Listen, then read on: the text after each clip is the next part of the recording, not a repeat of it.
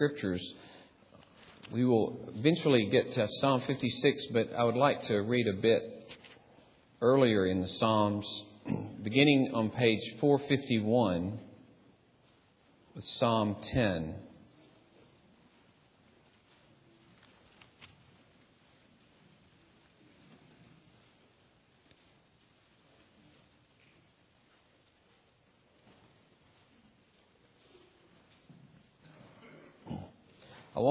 We're going to talk about Psalms of, what are called the Psalms of Lamentation this morning, as we try to combine our dealing with suffering and thanksgiving. We are in a period of profound suffering in our church in many ways. Most recently, our brother's injury, Dustin Salter. We've had other devastating news and a death in John Smith. And yet, it's Thanksgiving. So how do we bring those together? How do we think of suffering and thanksgiving and put them in the same boat, so to speak? It's interesting that the lamentation, the psalm of personal lamentation, is by far the most common psalm of all the types. Close to 50 psalms fall into this category. It's amazing that kind of emphasis is given to expressing pain before God. And here in chapter 10, we have one of the questions that is asked, and we won't read all of this psalm, but just to give you a feel for the cry of the psalmist. Chapter 10, verse 1. Why, O Lord, do you stand afar off? Why do you hide yourself and renounces the Lord? In the pride of his face, the wicked does not seek him. All his thoughts are, there is no God. His ways prosper at all times. Your judgments are on high, out of his sight. As for all his foes, he puffs at them. He says in his heart, I shall not be moved. Throughout all generations, I shall not meet adversity. And he goes on, crying out in verse 12 that the Lord would arise, asking again, why? Verse 13. But it begins, why, O Lord, do you stand afar off? Why do you hide yourself in times of trouble? Another question found on page 453, how long, O Lord? Psalm 13. How long, O Lord, will you forget me forever? How long will you hide your face from me? How long must I take counsel in my soul and have sorrow in my heart all the day? How long shall my enemy be exalted over me? Consider and answer me, O Lord my God. Light up my eyes, lest I sleep the sleep of death. Lest my enemies say I prevailed over him. Lest my foes rejoice because I am shaken. But I have trusted in your steadfast love. My heart shall rejoice in your salvation. I will sing to the Lord because he has dealt bountifully with me. So, the why, the how long. And then the text that we have in the bulletin listed, Psalm 56 on page 476. Psalm 56.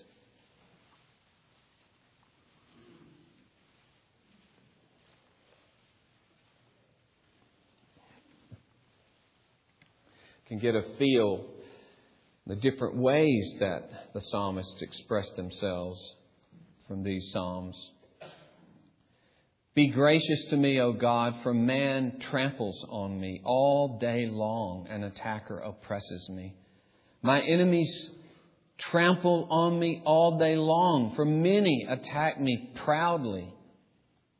When I'm afraid, I put my trust in you. In God, whose word I praise. In God I trust. I shall not be afraid. What can flesh do to me? All day long they injure my cause. All their thoughts are against me for evil. They stir up strife. They lurk. They watch my steps as they have waited for my life. For their crime, will they escape? In wrath, cast down the peoples, O God. You have kept count of my tossings or wanderings.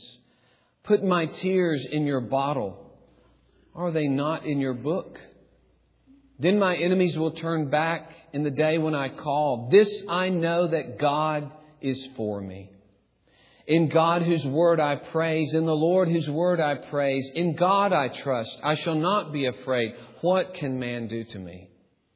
I must perform my vows to you, O God. I will render thank offerings to you.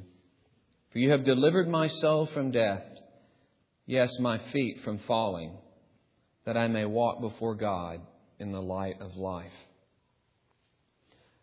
After the service last Sunday, Janet Welch, who's not able to be with us today, said, almost in the middle of your sermon, I stood up to read Psalm 56. She said, because it's been the most precious psalm for me in the loss of my husband.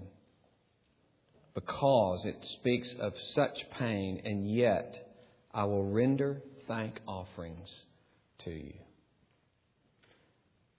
Let us pray. O Lord, enable us to enter into the richness of your people's lamentation. As we are honest about what goes on in our hearts, honest about the pain and suffering and the devastations that we experience. And Lord, entirely hopeful for what you are doing in the midst of us and what you will do in that final day. Bless us, Lord, that we will be real believers, real in facing the harsh realities of this cursed world, and real as we embrace the glorious realities of the world to come and the kingdom that even now is ours in Christ Jesus. Bless us to that end, we pray. Amen.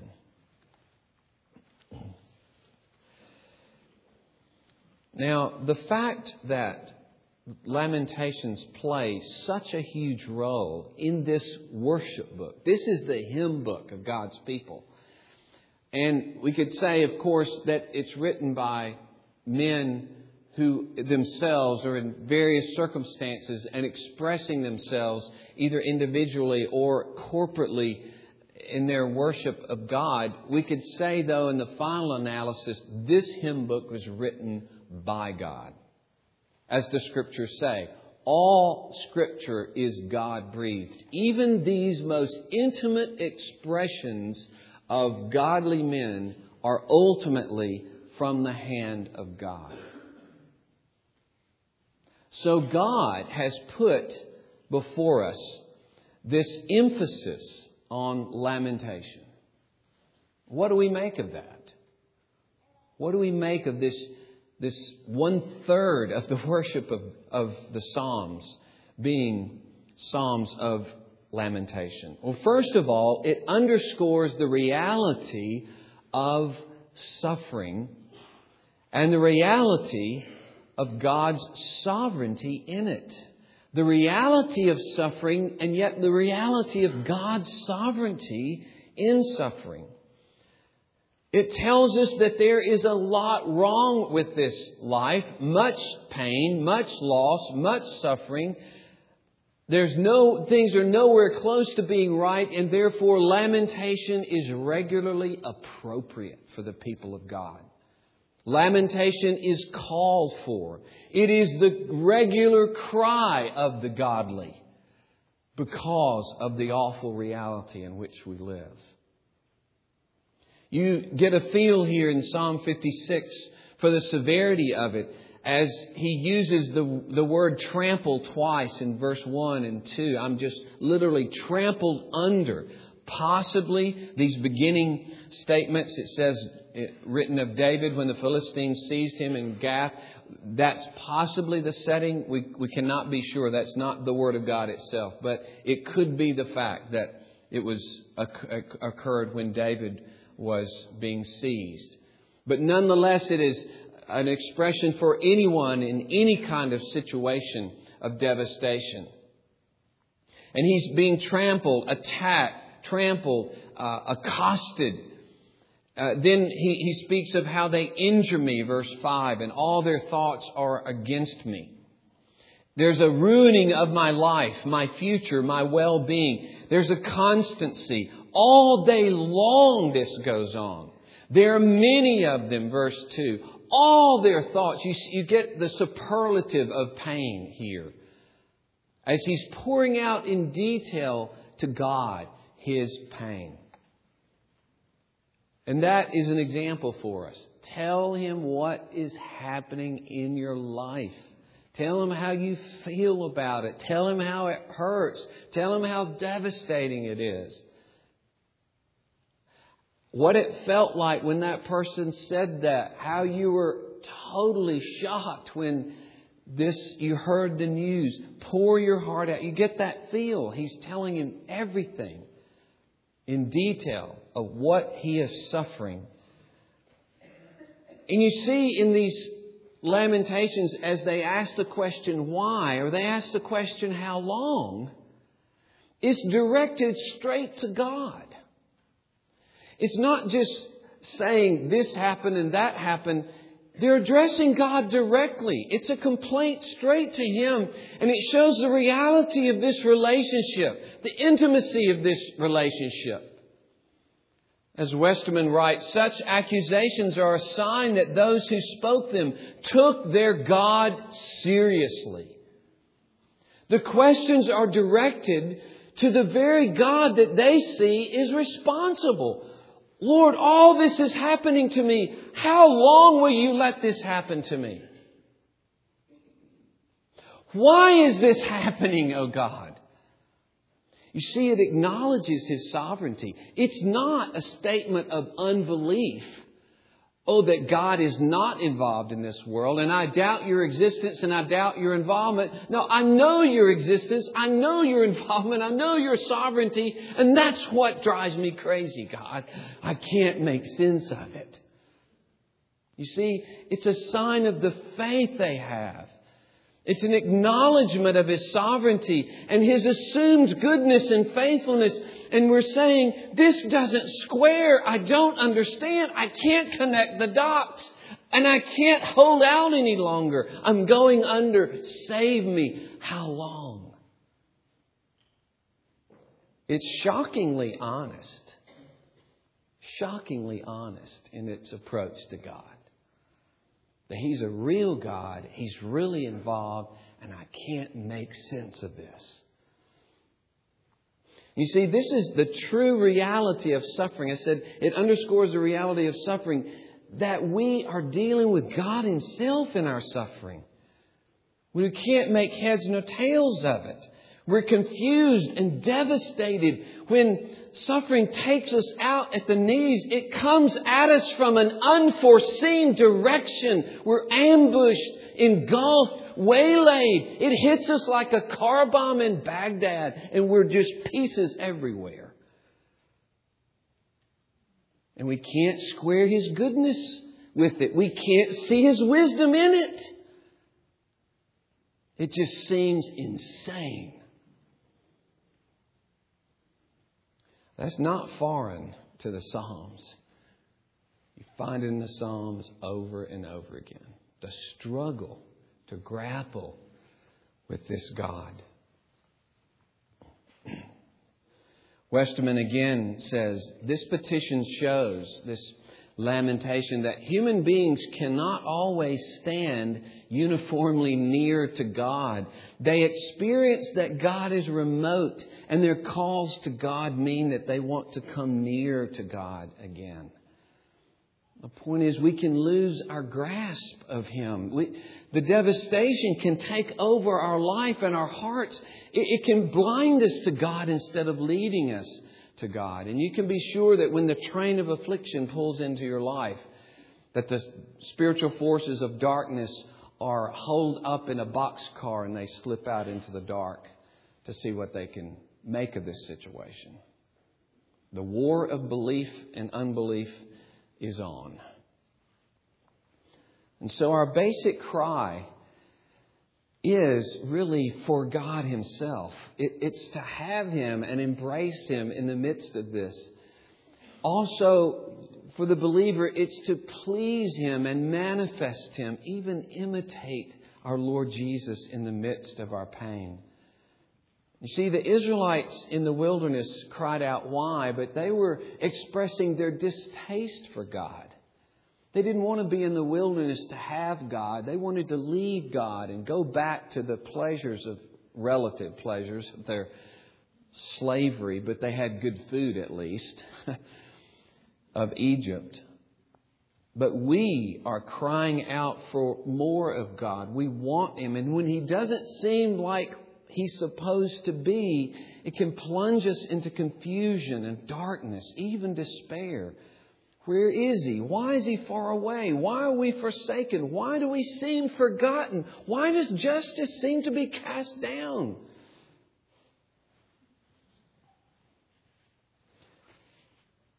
So, the Lamentations underscore the reality of suffering, and they don't shrink back from it. In fact, I would dare say that the Psalms tend to drive us into it, tend to pull us and say, are you being honest with God about how you feel? Or are you just playing like it doesn't matter? Are you so distant from God that when these things happen, you're just dully going through them in your life? And that's the second point, that these underscore the reality of this suffering and the reality of God's sovereignty in it and grappling with that. But it also shows that the godly must never be dulled to the pain and suffering of this world. We must never be comfortable with it or resigned to it.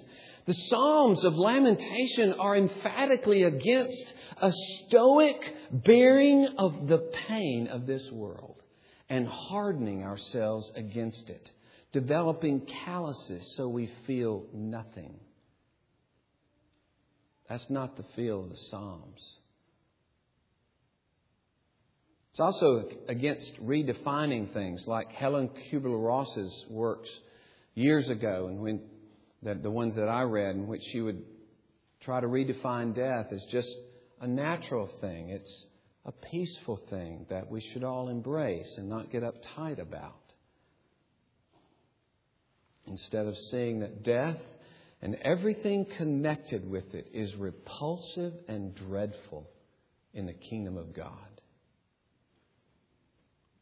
We lament, we cry out, we hate everything that has to do with the curse of this world. And these lamentations tell us that it is right and good to express this pain. It is not a humble thing just to take it and get, quote, used to it. It's a godly thing to cry out in our pain to God.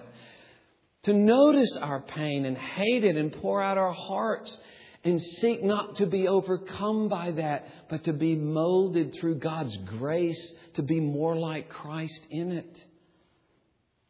God must want this honesty. He must want our tears. He actually coaxes us this way in the Psalms of Lamentation.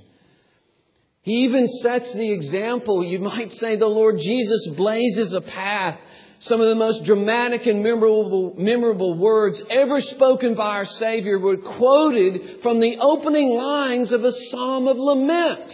Why? Why, my God, why have you forsaken me?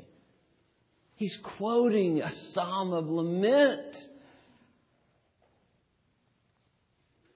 And so our Lord Jesus forever made holy this ground of lamentation. He fell under the appalling agony of sin's curse and He cried out, why? And you think about this. He knew why. He's the Son of God.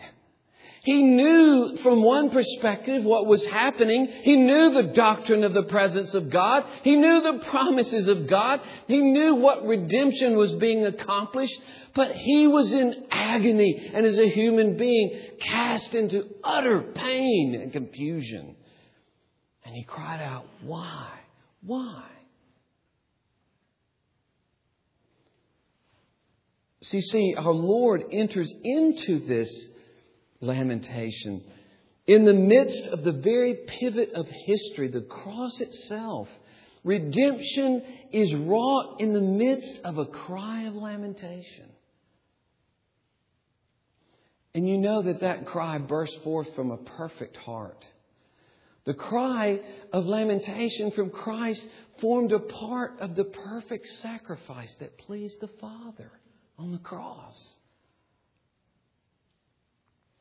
It was a part of the sweet aroma of the faultless obedience of Christ. So I suppose that we could say in a certain sense there's the duty, isn't there? The duty of holy and humble and faithful crying out to God. Of being so aware of sin and its devastation in our lives and other people's lives that we will never stop crying out until it's removed. That's a far cry of people being so dulled by the pleasures of this world that they hope Jesus stays a while and doesn't come.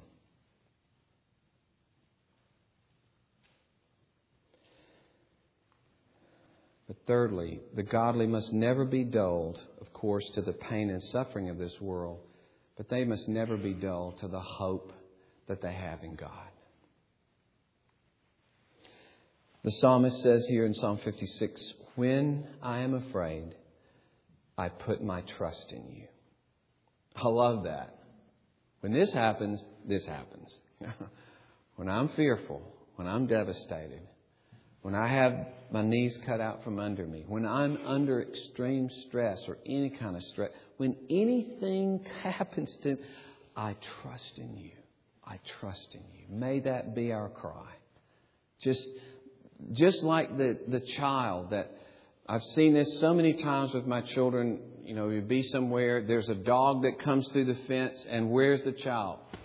Just clinging to your leg, crawling up. You don't know that the child, 2-year-old, can climb up a body, but it can. To get up here safe in your arms. And that should be you and me. Clinging to that leg of the Father, crawling up into His arms for safety.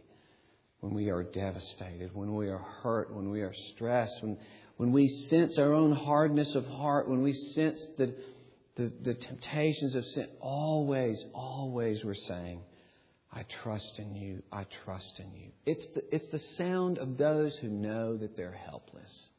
And that's a good thing. We're so self-righteous. We're so self-sufficient. We're so hardened, calloused, instead of tender and trusting. And when he says, in God whose word I praise, in God I trust, that's a parallel statement. To praise His word is to trust His word. You see, it honors His promise when we trust Him. It honors His integrity and His faithfulness, the faithfulness of all the words that He has put before us, all of His promises, when I trust Him. And He repeats this for emphasis, verse 10. In God whose word I praise, and the Lord whose word I praise. 3 times that phrase. Praise His word. Honor His word by trusting in Him. His promises just collect and gather around us like mountains. He wants us to constantly be buoyed up and strengthened by promise. That's why 2 Peter says we lay hold of the divine nature through the promise.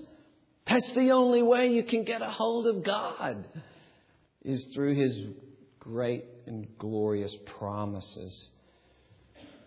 That's how you draw Him near to yourself, is this glorious promise. And notice this little contrast. When he says in verse 6, concerning the wicked, they stir up strife. Notice, they lurk, they watch my steps, as they have waited for my life.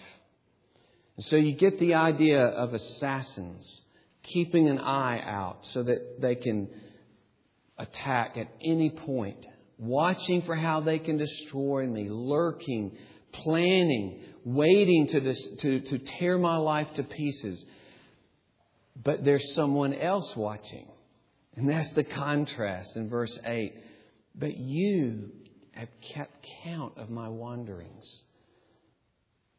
My tears are in your bottle. You see, the sense is every tear shed by us is caught in His bottle. And He holds every single tear you've ever cried in your life.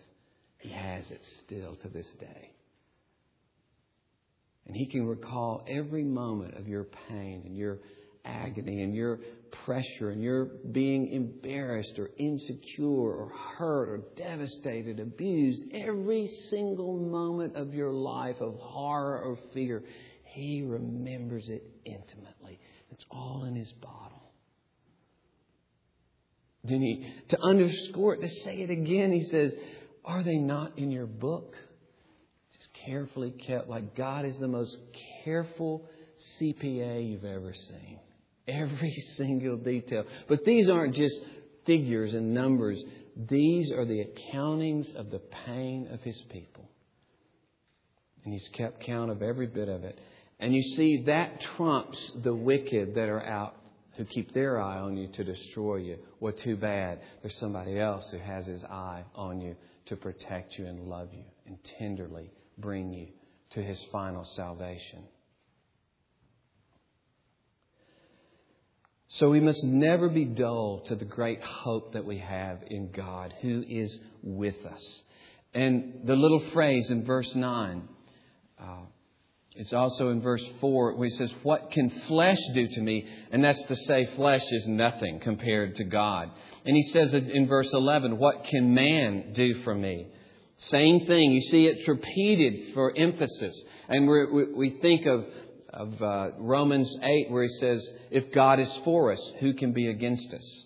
And there's that little phrase. It seems like Paul had to have had Psalm 56 in his head a little bit when he was writing Romans 8.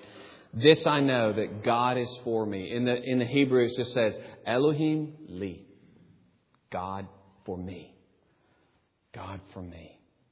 Everything that God is devoted to my good. That's a summary of the whole covenant, of God's whole bond and commitment to do us good.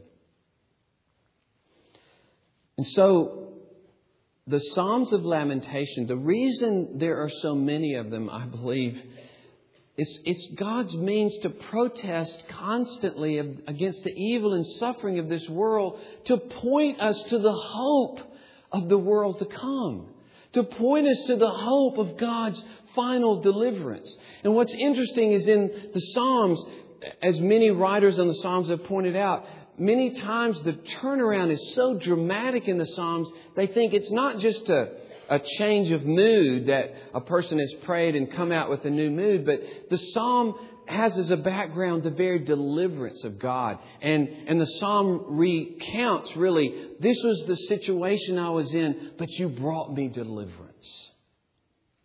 Well, what's interesting for you and for me is that our final deliverance is yet to come. And we may have a lot of deliverances, and we do have multiple deliverances in this life.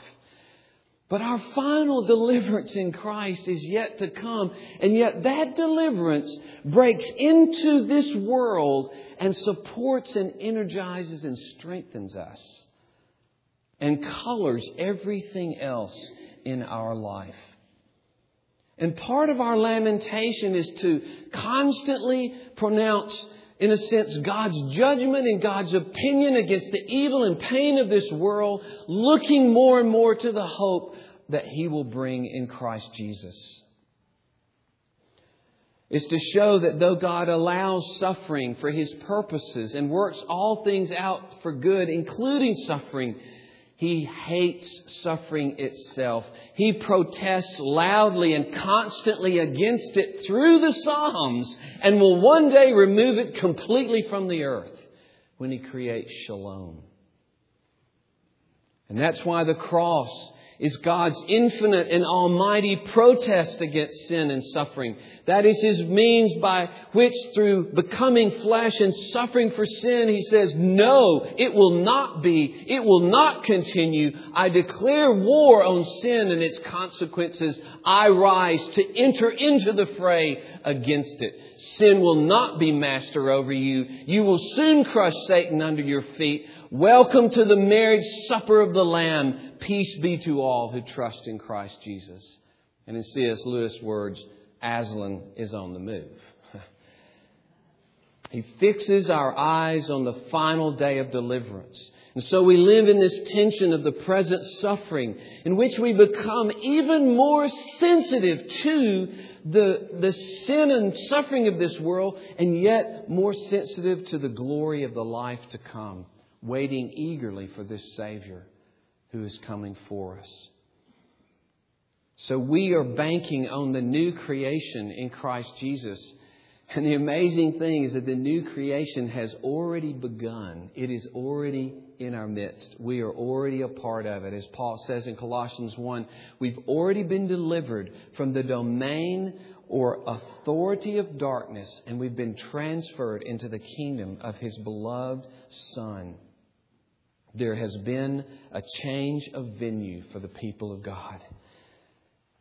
We put in for a transfer, and boy, did we get one. The kingdom is here and now.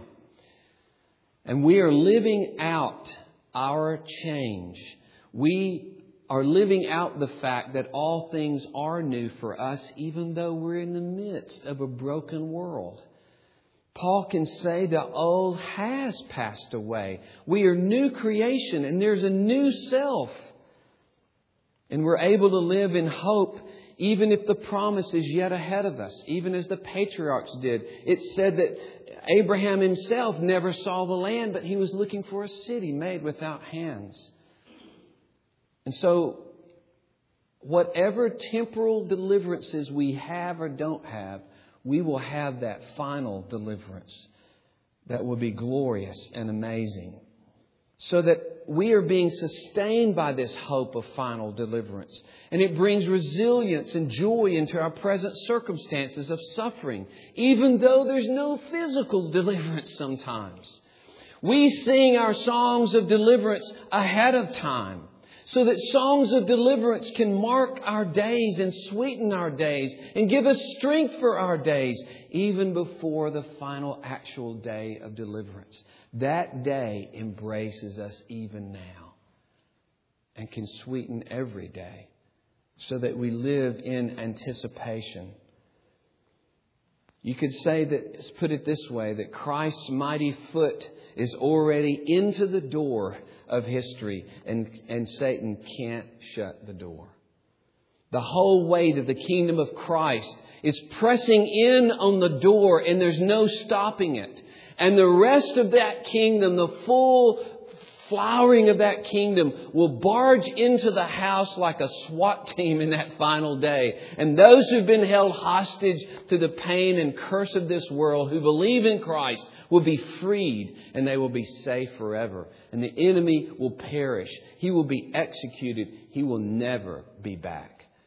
He will rise no more. So we must never be dull to the hope of the world to come. And then I think we tend to be dull to both. We tend to harden ourselves and dull ourselves to the pain and suffering and sin of this world, and to the same to the glory to come. And we're to be these wild, passionate creatures that in one sense hurt more than anybody else in the world, because we love more fiercely than anybody else in the world. We hate sin and pain more than anybody else in the world. And yet we embrace the glory to come in a way that nobody can even understand. Why a man such as Dustin, who influenced hundreds of students for Christ and has the prospect of thousands more, why should he be struck down when others doing immense evil in the world are still fine? Why should that be? We can't imagine the complex prescriptions of God in our lives and other people's lives. What kind of pain and loss and the Word and worship and interaction with other believers under what circumstances. Who can tell what God is doing in thousands of people's lives? We don't know. We can't understand His working. He may be doing something 30 years from now through a circumstance that we can't understand. In this, He teaches us that we're not protected from the regular devastations of life. That we are struck down by disease and other things. Sometimes we're delivered, sometimes we're not. But we manifest Christ in the midst of what all people go through in this world. You see, that's the key. We don't live in this bubble. We live right in the midst of the pain of everybody else in the world. But we live differently. We manifest Christ in it. And God means to show that right where we live. It also shows that you can't do a deal with God so that you give your life to God and everything's going to be perfect after that. And if that's the kind of deal you want with Jesus, He doesn't make deals like that. If you want Him, He'll give you Him. If you want more and more of Christ and you want to have Him unveil His beauty and love to you increasingly for the rest of your life, you want to be comforted by Him and built up in Him, He will give Himself to you in every way possible. But who knows how He may do it.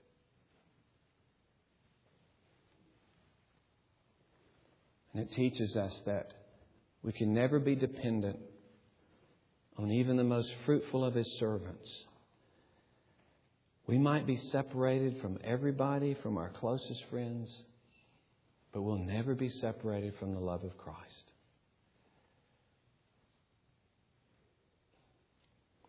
Would you turn with me in the bulletin? These two questions were taped, and many of you have already seen them. These two questions from the Heidelberg were taped in Dustin's Bible. And you know that he spoke on the subject of providence the Sunday before the accident. I will read the question. Would you please read the answer with me? What do you understand by the providence of God? Providence is the almighty and ever-present power of God, by which He upholds, as with His hand, heaven and earth and all creatures, and so rules them that leaf and blade, rain and drought, fruitful and lean years, food and drink, health and sickness, prosperity and poverty, all things, in fact, come to us not by chance, but from His fatherly hand. How does the knowledge of God's creation and providence help us?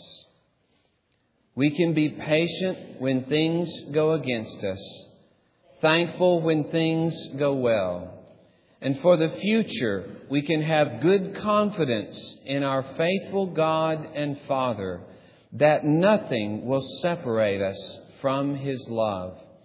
All creatures are so completely in His hand that without His will, they can neither move nor be moved. Amen. Let us pray. O Lord, if there is anyone here that has not bowed the knee to Jesus Christ, the one who suffered for sinners, the one who stood in the place and bore the judgment of God, so that any one of us might receive complete forgiveness and permanent forgiveness and a permanent relationship with Jesus Christ forever. Oh Lord, if there is anyone holding back, up to this point unwilling to say, Lord Jesus, I entrust the whole of my life, I trust You to take away my sin. I trust You to be my Lord and King forever. Oh Lord, would You work in that person's heart even now, that he or she might even this day trust You and embrace You. We pray, O Lord God, that You would move any who have been dependent on self, who perhaps have hardened themselves against all that is going on in life, that they might unburden their hearts to Jesus Christ. And for those of us, Lord, who are believers, enable us to be real and honest before You, to run the risk of being open to the devastation of loving each other dearly and being open to loss, to being vulnerable to love one another. Lord, to do away with self-protection and self-preservation, to lose ourselves in the mighty hands of God in the way of love, even as Christ did for us. Bless us, Lord, that we may know the joy of that love for the one who, for the joy set before Him, even cried out, "Why, oh my God, why have You forsaken me?" Lord, may we thus be that honest with our God and give ourselves up to Him in reality, in faith, in hope. In Jesus' name we pray. Amen.